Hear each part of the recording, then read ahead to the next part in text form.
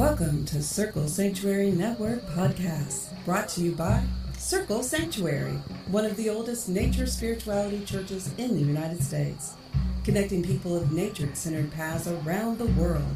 Join us through the week for a variety of shows discussing various topics, celebrating the divine in all of its forms, through nature worship, rituals, education, and building bridges of community.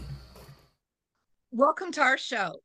My name is Deborah Rose, and I'm your host on Circle Talk. Circle Talk is one of the shows featured on CSNP, Circle Sanctuary Network Podcast.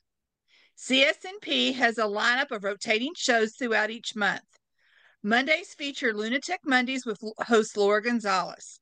It can't be Tuesday without Circle Talk, and I'm the host of this fun discussion show that happens on the first and third Tuesday of each month.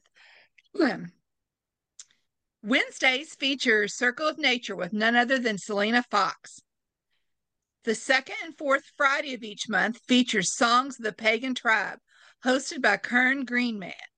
Less talk, more pagan music, exploring songs, people, and the wonderful, inspiring world of pagan music. And the third Fridays of each month features Blue Marble, an eco-educational, eco-restorational, and eco-spirituality podcast that features activists, adventures, stories about climate impacts with climate solutions, and how you can manifest good energy for the planet. Would you like to celebrate the full moon with others? Come celebrate the next full moon online with Circle Sanctuary Community.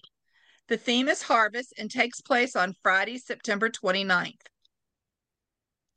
Full moon circles begin at 7 p.m. Central Time, 8 p.m. Eastern, 6 p.m. Mountain, or 4 p.m. Pacific. Circle Sanctuary full moon circles include invocations, music, meditations, poetry, reflection, and ritual workings.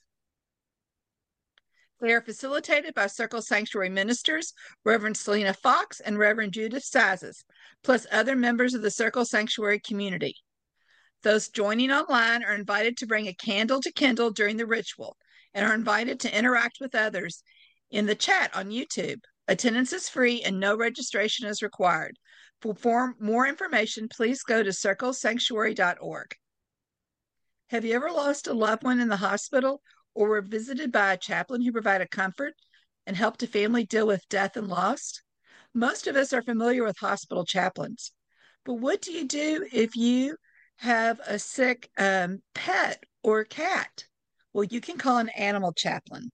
Animal chaplains provide support for animals and humans who love them. Tonight on Circle Talk, I'm very excited. We're going to be talking with Sarah A. Bowen about her new book, Sacred Sendoffs, an animal chaplain's advice for surviving animal loss and making life meaningful and healing the planet. Sarah is an animal chaplain and co-founder of Compassion Consortium, the first interfaith, interspiritual, and interspecies community for people who care about and advocate for animals and the planet, where she leads the Animal Chaplaincy Training Program. She also champions animals through death, creates sacred memorial rituals, counsels humans grieving animal loss, and advocates for exploited and endangered species in both religious and secular contexts. An award-winning author, her latest book, Sacred Sendoffs, an animal chaplain's advice for surviving animal loss, making life meaningful, and trying to heal the planet. And it is through Monkfish Publishing, and it is on Amazon because I have a copy. A columnist on animal and human relationships she's also a columnist for animal and human relationships for Spirituality and Health magazine. Her work has also appeared in Tricycle, Religion Dispatches, Psychology Today, and Animal Culture magazine. She's a passionate speaker and teacher, and she has presented at the United World's Interfaith Harmony Work, Part of the World's Religions, where I met her, the Spiritual Directors Interfaith International, Best Friends National Conference, and the Chaplaincy Innovational Lab. We're very excited to have her, and let's bring Sarah to Circle Talk. Welcome, Sarah. Oh, it's so nice to be with you, Deborah, and the folks of Circle Sanctuary and whoever else is listening today. So we met at the Parliament of World's Religions in August in Chicago. How did you like it? I always call Parliament spiritual Comic-Con because it Oh, feels that's a like really good that, idea. doesn't it? Yeah, we end up with 6 to 7,000 people from 92 countries that practice over 200 different spiritual traditions all in one Right, building or one big building together. right. And it's a little overwhelming and it's a little exciting and it's a great place for making connections like we made. Absolutely. It is. And I tell everybody, save your pennies. It is just, that is my third parliament. Was that your first parliament or had you been before? That was my second. Where's the first one did you go to? I was in Toronto last time. That's the one I missed. I couldn't go. I had a child who had I had a grandchild born, so I didn't get to go. But anyway, yeah, I heard it was wonderful. So I went to Salt Lake City. So it's something that's it's just really, really different. And it just exposes you to so many different ideas and so many different faiths. And even though there's, as you said, 200 different faiths, what I always come away with is, to be honest, how much we are alike. So, Yeah, it is. There's such a beauty in the specificity of each of our traditions and what they look like and what our rituals are and what's meaningful to us. There's nothing like being in a room where there's a Chinese dragon coming down at you while African drums are absolutely. beating, and behind them is a dozen guys playing bagpipes in kilts, right? To see Right. the specificity and the beauty of the traditions around the world. And then when you start talking to people, what's so wonderful is underneath that is to see the values we share, even though they show up Absolutely. differently in the world, to see the values we share. So it was really nice to be able to mix and mingle with people. And I love to run up to people and just say, who are you? And what are you doing? And how do you make meaning? And what's important to you? And that's just a way of, I think, meeting more of the creatures of the earth. I totally agree. And everybody has to be pretty open to usually go to a conference like that. And people are just curious, no matter what your faith is, about other people's faith, what type of rituals you have.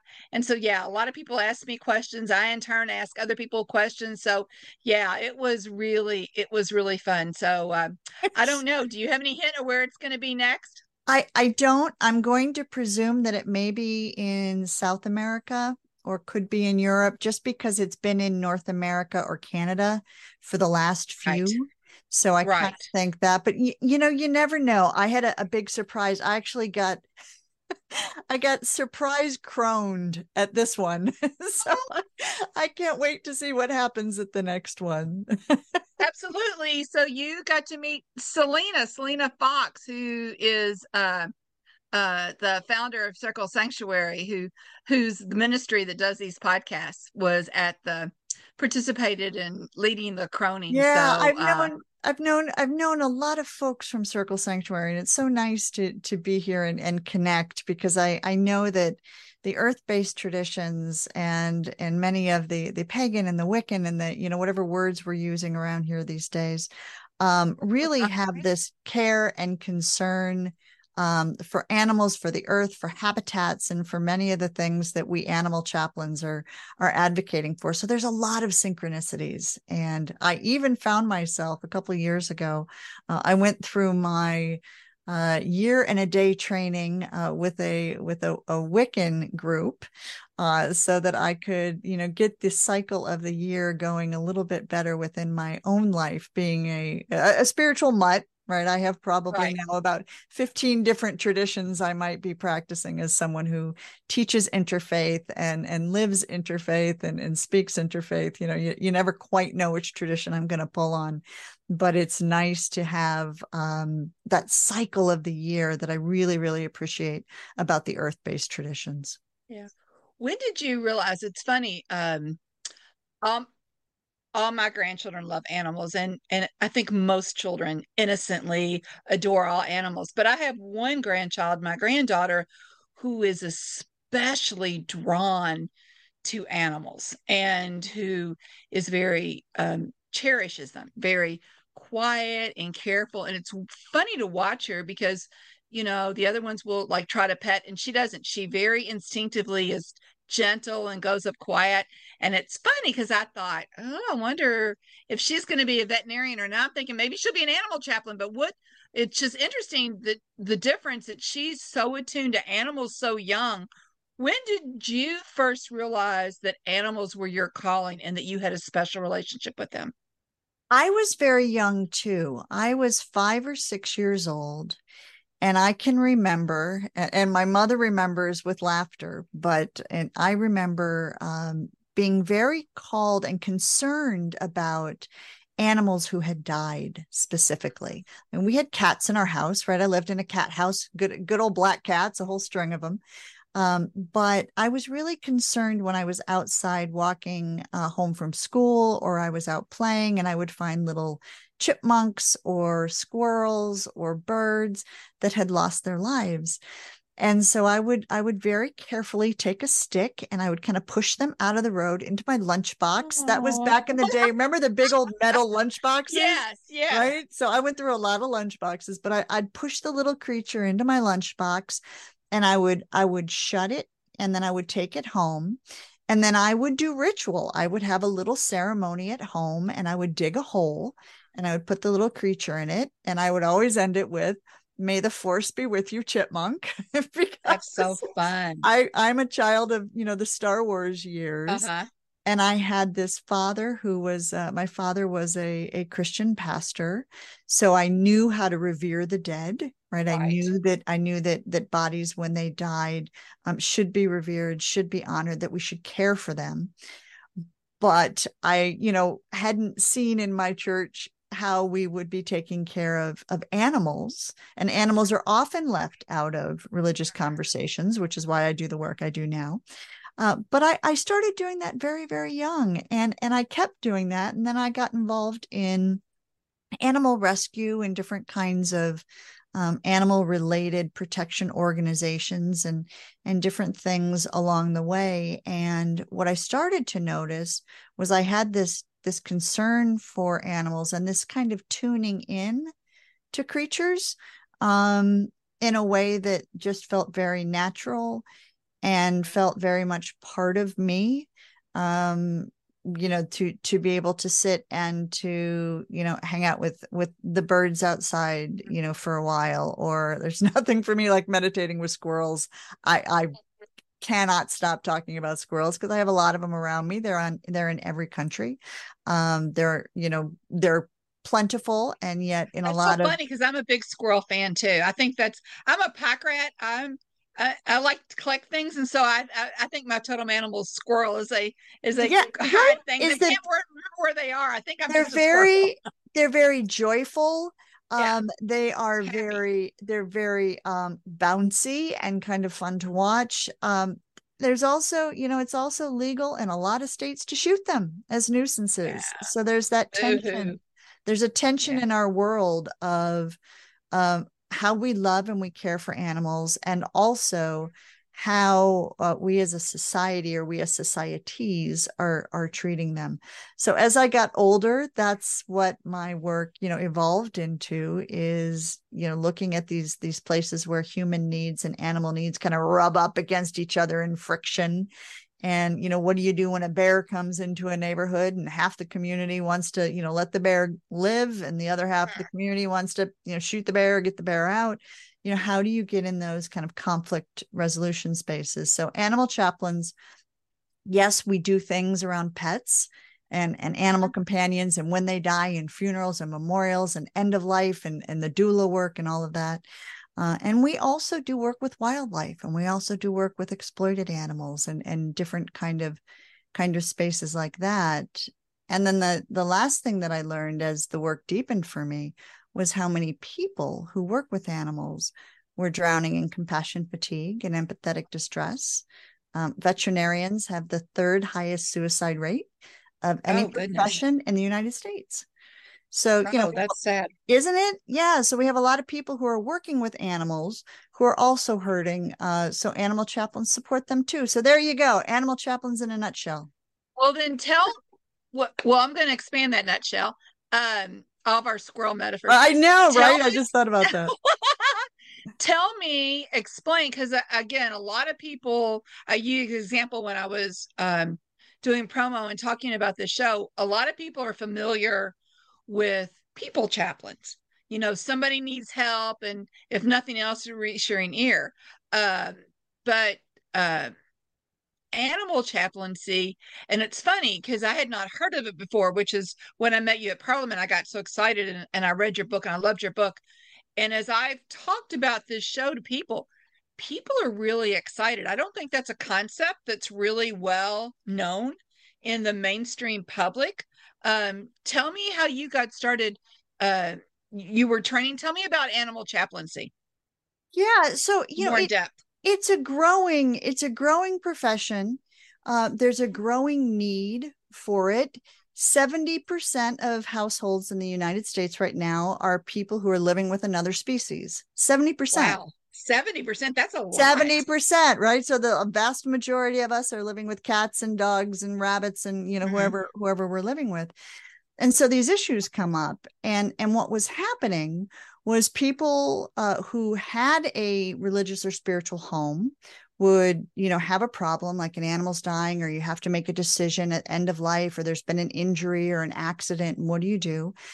And they were asking their clergy or asking whoever was, you know, their rabbi or whoever was in their center, you know, whoever was in spiritual leadership, you know, what do I do about this? And a lot of folks who go through mainstream education, spiritual education and religious education, don't do that as a topic. So they don't really have answers.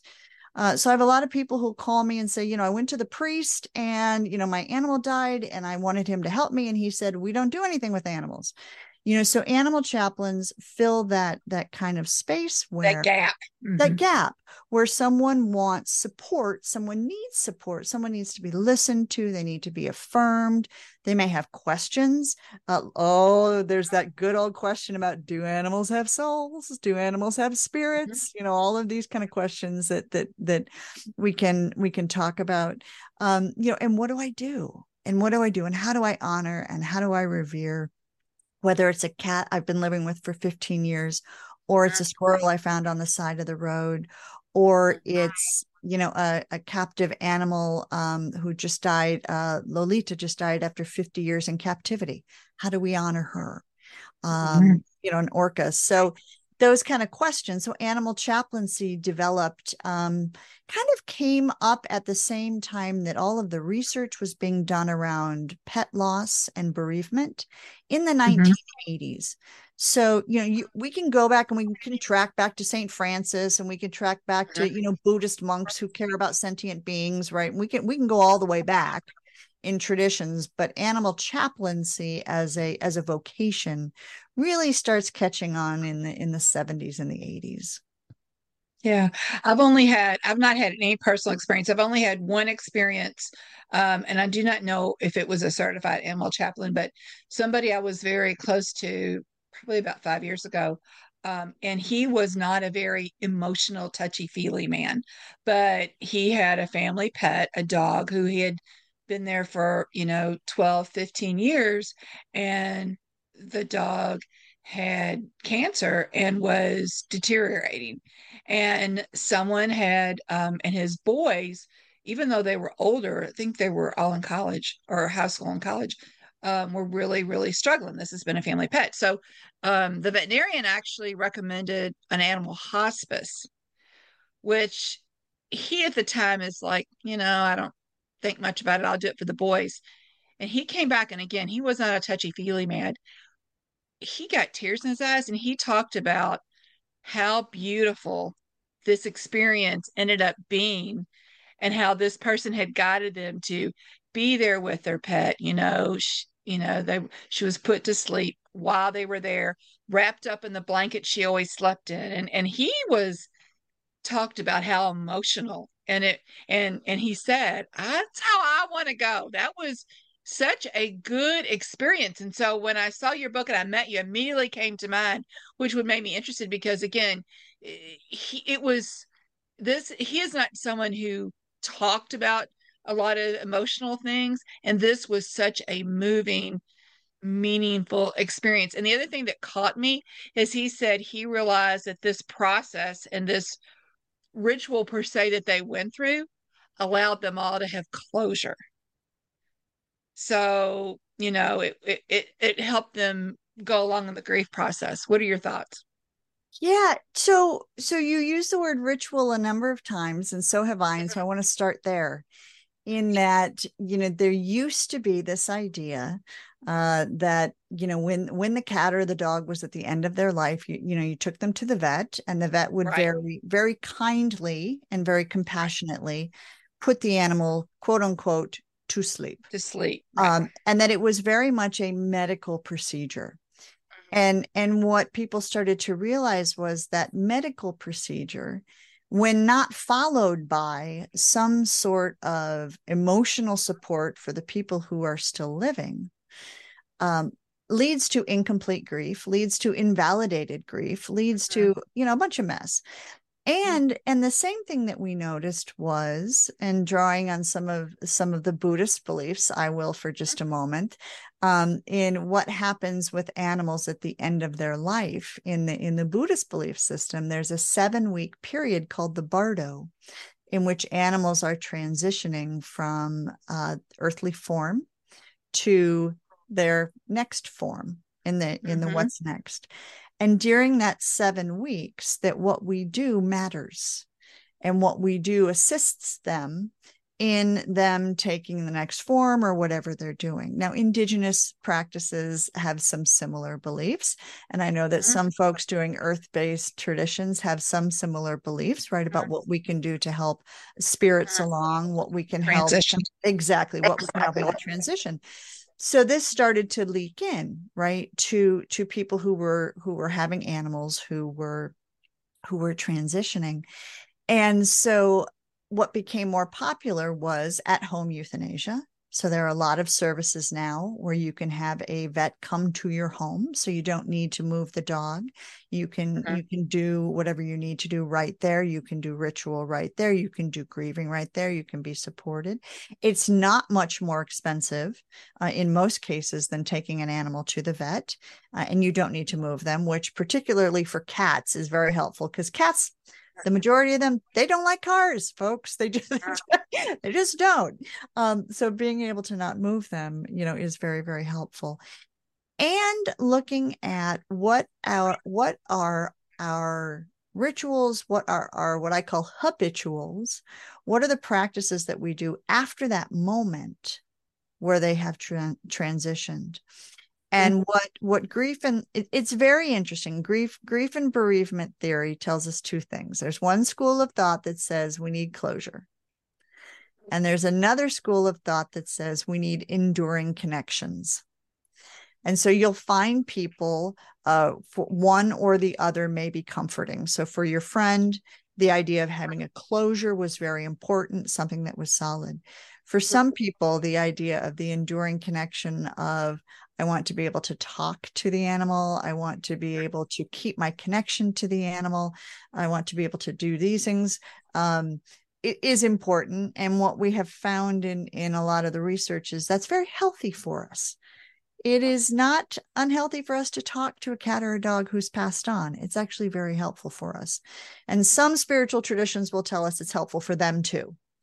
So I remain open to all of these things as possibilities. And I think it depends on you as a person and your relationship with that animal as to what you are feeling, what you are intuiting, is the proper way for that relationship. You know the animal, right? You know the animal best. And so what do you think would be helpful? But being able to prepare for that, being able to have some, candles that are around, being able to have some sacred words picked out that might be useful at the moment of transition, being able to, if you're a music maker, I've done some beautiful, beautiful transitions where we've sang through the transition, as the animal passes. What are those kind of things? All of that beauty we put into our human ritual, we can put that into animal ritual as well. Yeah. Mm. Yeah, I just remember something that he would not have done is they all went by, they all took turns telling her goodbye and what she had met. And stories came out from his children that he hadn't known about. So he talked again. That was the only person I know who had any similar experience. And he talked about how meaningful it is. Do you think animals have spiritual lives? I do. And we have some research that tells us they do. So here, Tell us about that. yeah, like I love some science with my spirituality. I got to tell you, I like both ends of the coin. As if they're opposites. I think they're actually probably different languages for talking about our experience here on Earth. But what we find is we have these folks now called neurotheologians. And what they do is they study what happens to the brain when we do practices. So what happens when you have monks who pray every day for an hour? What happens to a rabbi who goes into a CAT scan machine and sings the Shema? What happens to nuns who are doing praying? What happens to people who are chanting kirtan? What is lighting up in our brain? What is happening when we're having what we might call spiritual experiences or transcendence or, connection to whatever it is that we're connecting to? And what they find is there's certain areas of our brains which get lit up. Not surprising, right? That get lit up. Now, what's fascinating is those brain structures we share with cats, dogs, primates, horses, and a few other species. Mm-hmm. So if we have these brain structures that enable us to have these transcendent experiences, why would these animals not? Why would they not have the capacity for having the same thing while they're living, to be able to have connections? So when you look at, a dog who's just kind of staring off, right? Mm-hmm. Just staring off into the distance. And people say, oh, he's bored, or, oh, he's waiting for food. Well, maybe not. Maybe he's like completely fully in the present moment. Maybe he's having some sort of connection. Another piece of work that's happened starting in the 1980s is Jane Goodall's work. And she has studied chimpanzees and studied, some other folks have studied other primates, and they've looked at what do they do in ritualization. And they find that the way that they respond to water, the way that they respond to sunrises, there's different dimensions where they are doing things that are ritualized based on awe and wonder and grandeur, and they're doing them in community. And so they're doing things that we would call, religious, or we would call spiritual. Right? That there are animals who are doing these things. And so they clearly have the capacity to do it. We're seeing some of the species doing it. So I think that we can say pretty confidently that they have those connections while they're on Earth. Then there's the other question that comes up where people ask about spiritual lives after they pass.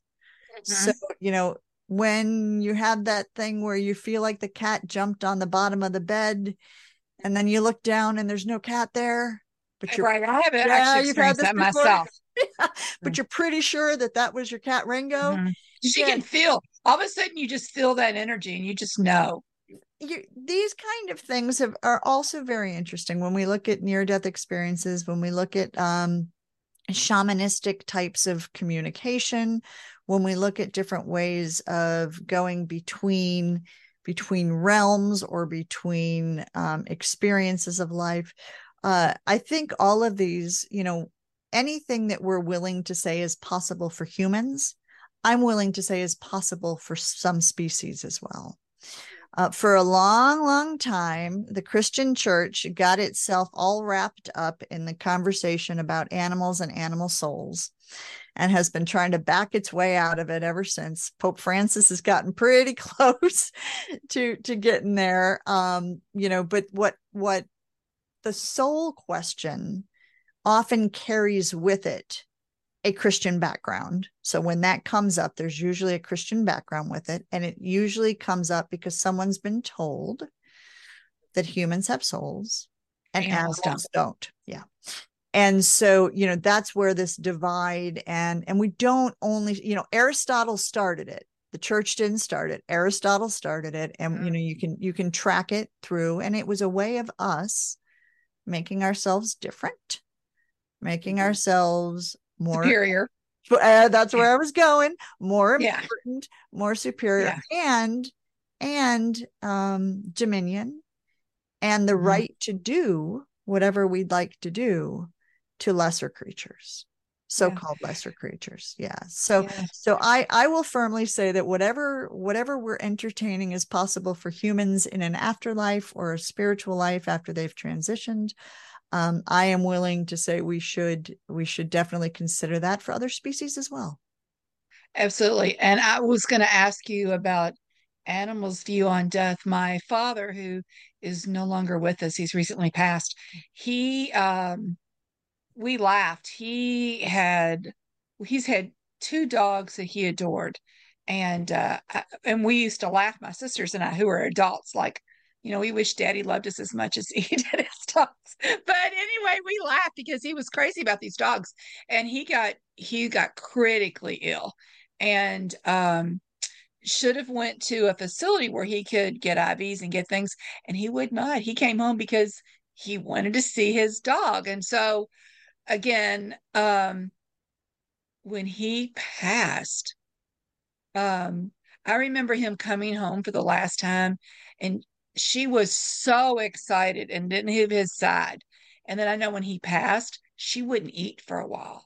Yeah. And nobody, I mean, he had been gone before, but it was really different for her. And it was almost like she knew.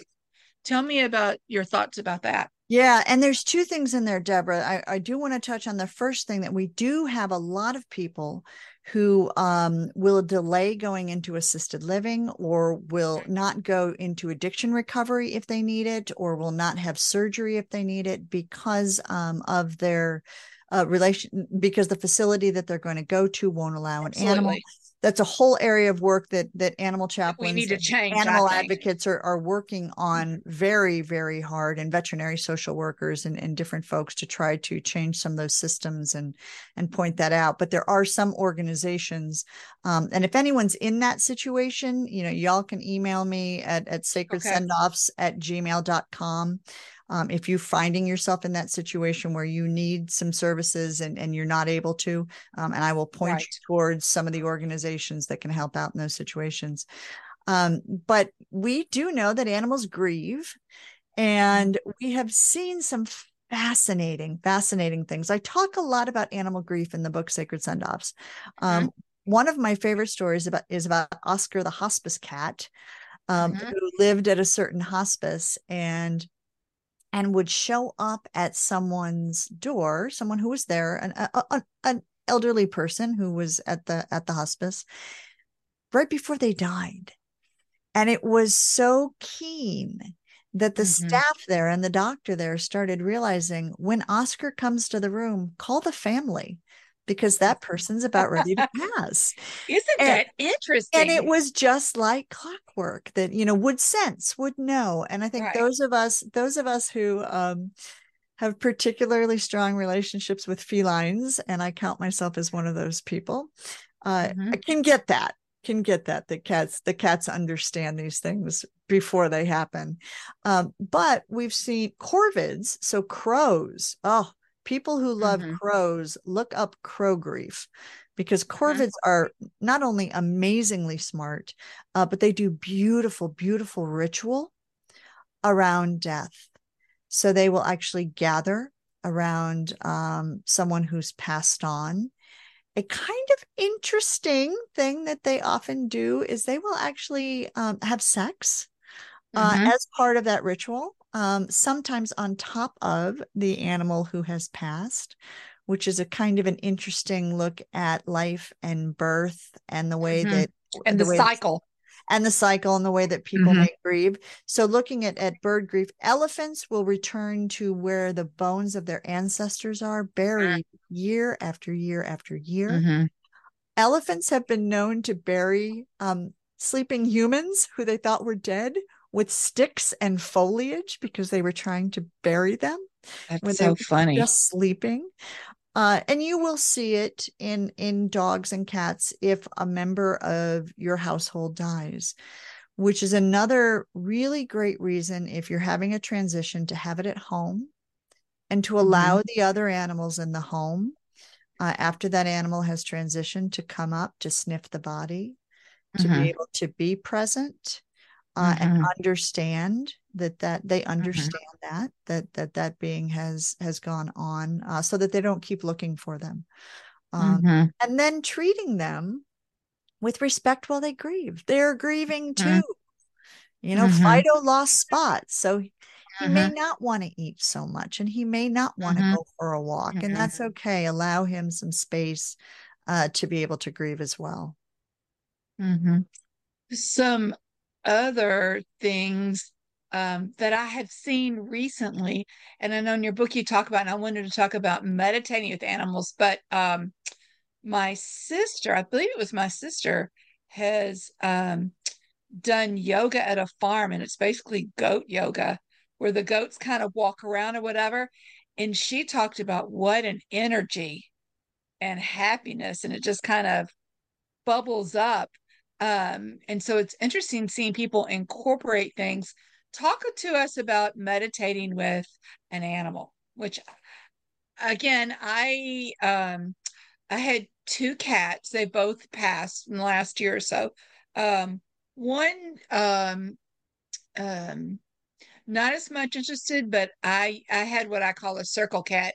Anytime I did ritual or lit a healing candle, he was He was right there. there. And somebody in my group made a comment, he's really spiritual. And I said, no, I think he's just trying to suck up the energy. I just think he likes energy and he just comes. But it was interesting to me that I had one animal that kind of participated and one that did not. So, talking to us about meditating with animals. Yeah, I've also noticed that some animals understand ritual quite well, which makes sense because animals have rituals themselves. So when they start to notice, oh, the lady's lighting the candles again, right, that they start to get tuned into something is happening here, and that they can feel the energy, I suppose, and understand, what's going on. Have a lot of animals that show up for when I do ritual outside, have a lot of animals that show up. Oh, I bet you right. do. I bet you do. It's really quite impressive. But on the meditation side, here's the thing to remember. Dogs inside our homes, especially, we tend to play with, we tend to walk, we tend to interact with in ways that are energy based. And what happens when we sit next to them? Don't touch them. Slow your breathing. Chill out and rest next to them. Well, it's fascinating. A study was done during the COVID pandemic that did this between canine and human pairs. And what they found was that the heart rate of the humans and of the animals decreased. Their level of stress decreased. They were meditating too. So they're at least resting, right? which very much meditation is a restful kind of pose for us, right? It's a way of resting the mind, a way of resting the body. So being able to be with animals like that, where you're just near them but not touching, and just start to attend to your breathing, just slower, right? And for 5 or 10 minutes, and see how that goes, see what happens. And it really can have a great impact on them. The other things to try is music. We often don't think about using music with animals. I have a cat who loves whale songs. Ooh. You put whale songs on, and that cat, who has shelter trauma and is quite skittish most of the time, and usually has his tail down, and which for cats is, he's kind of in the scared position. You put those whale songs on, he rolls over on his back, all 4 feet are flayed out, and he is in full on relax. That's so fun. It is. And practices like Reiki, of course, can be very helpful as well. Different, and these are different ways of talking about the same thing. We're talking about energy, we're talking about being aware of our energy. If we are people who come loud into the house, slamming doors, yelling across to our partner, yelling to the kids, this kind of stuff, that's difficult on animals in our home. So attending to, really being aware of them and being more mindful in general in our homes, instead of yelling from room to room at each other and clomping through in our boots and these kind of things, can also be very helpful for animals. Yeah, that's really fun. I know it's funny. It made me think when we would do ritual again, cats and candles sometimes get a little scary. Yeah, it does.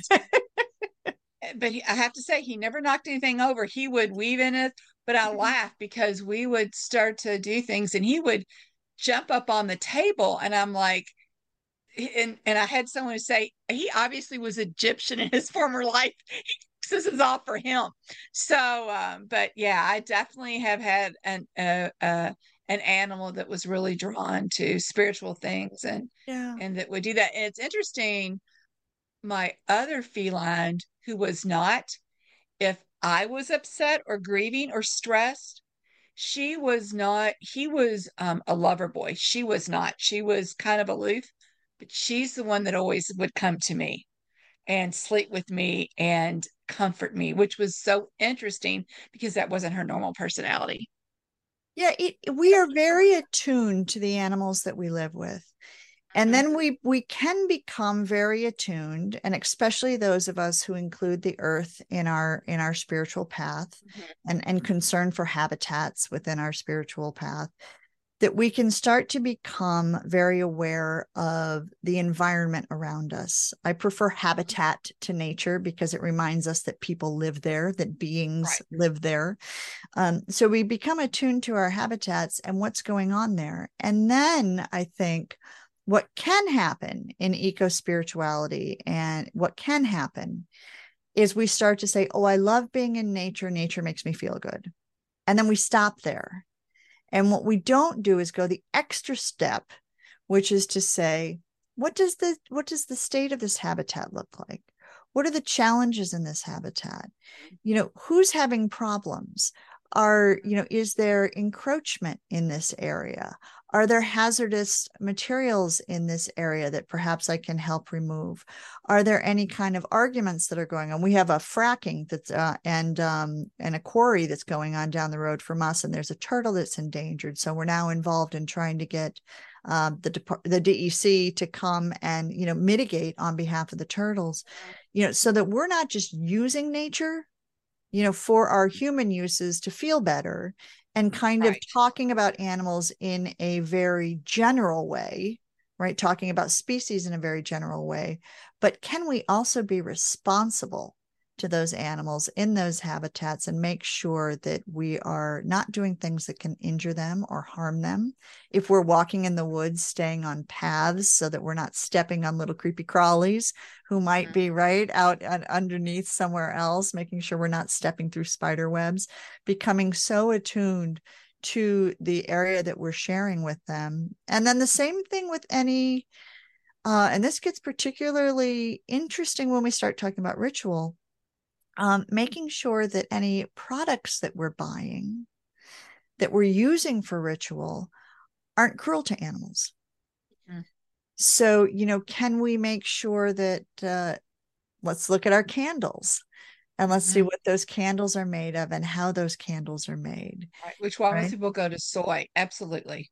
And, can we make sure that, an animal didn't, end up in some sort of horrific captive situation in order to be plucked to make feathers, so that this beautiful headdress could be made, right? So that requires us to look at where we're sourcing anything that doesn't come to us, in that way that we might see as a gift. When you're walking along, and there's a feather on the ground and you're like, yes, that's mine. And what, how do we respond to that? So I think that's something for those of us who are looking at these practices to be aware of. What is our impact? What's our impact, and how can we make sure that we get involved? And awareness, what I may have done 5 years ago, maybe because I've learned more, doesn't fit for today. Oh, totally. And Right. that has very much happened to me along the way as I started to get like, Myself included. yeah. And all of a sudden I was like, hey, maybe I want a synthetic drum instead. Like Right. there were Absolutely.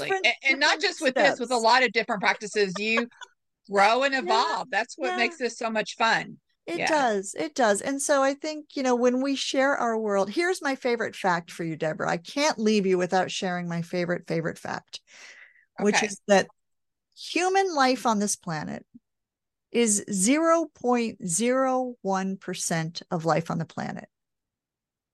0.01% is us. We're barely there. 99.99% of life on the planet is other than human. Yeah. Isn't Think that about that amazing? for a second. Isn't that wonderful and amazing and phenomenal? And if we could live with that kind of attunement that it's not all here for us, it's not Right. all here for us. And, Right. and keep that in our mind that we are amazingly small, even though we like to be amazingly big. Right. And take that into our spirituality. I think that would be an animal chaplain's number one piece of advice is just remember Absolutely. it's not all here for us. Absolutely. Well, and we're going to be Sarah is teaching next, so we're going to be cutting this a little bit short. But before we leave, if someone is interested in this, in animal chaplaincy, um, tell our listeners what they can do next. Absolutely. So first off, go to sacredsendoffs.com. Which is the website for the book. It also has links to our animal chaplaincy training program. I'm also doing some trainings for those of you on the East Coast at Omega Institute. I'm also doing some online courses. So there's some, kind of one-day animal chaplaincy courses. We've got one coming up this spring for animal funerals, all sorts of different things if you want to Oh, kind wow, of that's dip fun. in a little bit into this. We've got the book Sacred Sendoffs there. And we have some sacred send-off memorial kits for those of you who love ritual. And you might have had a pet loss or someone you love has a pet loss. We have some kits with some rituals that you can kind of mess around with.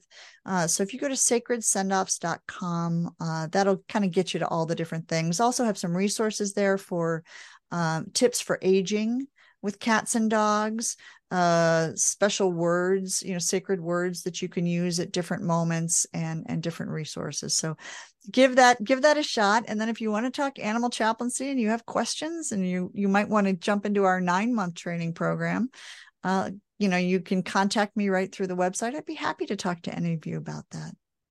All right. Well, thank you very much today. Today was wonderful. This was really, really good. And I was so glad to meet you at Parliament. Do you Me have another book too. in the works? Do you have another book in the works?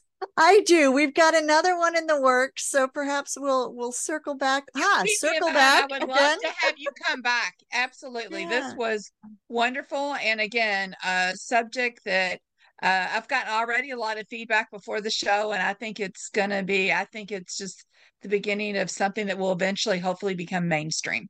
Well, I appreciate you lifting it up. I am always delighted to meet folks from Circle Sanctuary and from other groups who are doing similar types of work. I'm so grateful all of you are out in the world doing what you're doing and look forward to connecting with more of you. All right. Well, thanks. Our time together is almost at a close. So we want to thank Sarah for taking the time to chat with us on Circle Talk. I know our listeners are going to enjoy her newest book, Sacred Sendoffs, An Animal Chaplain's Advice for Surviving Animal Loss, Making Life Meaningful and Healing the Planet by Sarah A. Bowen. And you can get it on her website or Amazon. Besides Sarah, I want to thank Steve, our sound engineer, for his technical expertise. And finally, I'd like to thank all of you, our listeners, for your continued support of all of our shows here on Circle Sanctuary Network Podcast, or CSNP. Please join us for our next Circle Talk on October 3rd as we explore the Tarot of Vampires deck by Charles Harrington. This Rider-Waite-Smith based deck resurrects vampire archetypes for a new age. These children of the night are modern, nuanced, and deadly creatures who inspire us to unearth forgotten treasures within ourselves. It is really going to be a fun show. Author Charles Harrington reveals insights about his new and thrilling tarot deck and takes us on a journey through the eyes of vampires. You don't want to miss this show. I look forward to being with you all again, so please come back. Good night, everyone, and blessed be. Thank you for joining us on the Circle Sanctuary Network podcast, presented by Circle Sanctuary and produced for all who follow nature-centered paths. Join us throughout the week for various programming connecting with the community around the world. Please don't forget to watch for updates on the Circle Sanctuary website at www.circlesanctuary.org. Follow us on Facebook at facebook.com/CSN Podcasts. We can also be found on your favorite podcast hosting sites such as iTunes, Stitcher, Spotify, and others. Until next time, many blessings. Lucky Land Casino, asking people, what's the weirdest place you've gotten lucky? Lucky? In line at the deli, I guess? Aha, in my dentist's office.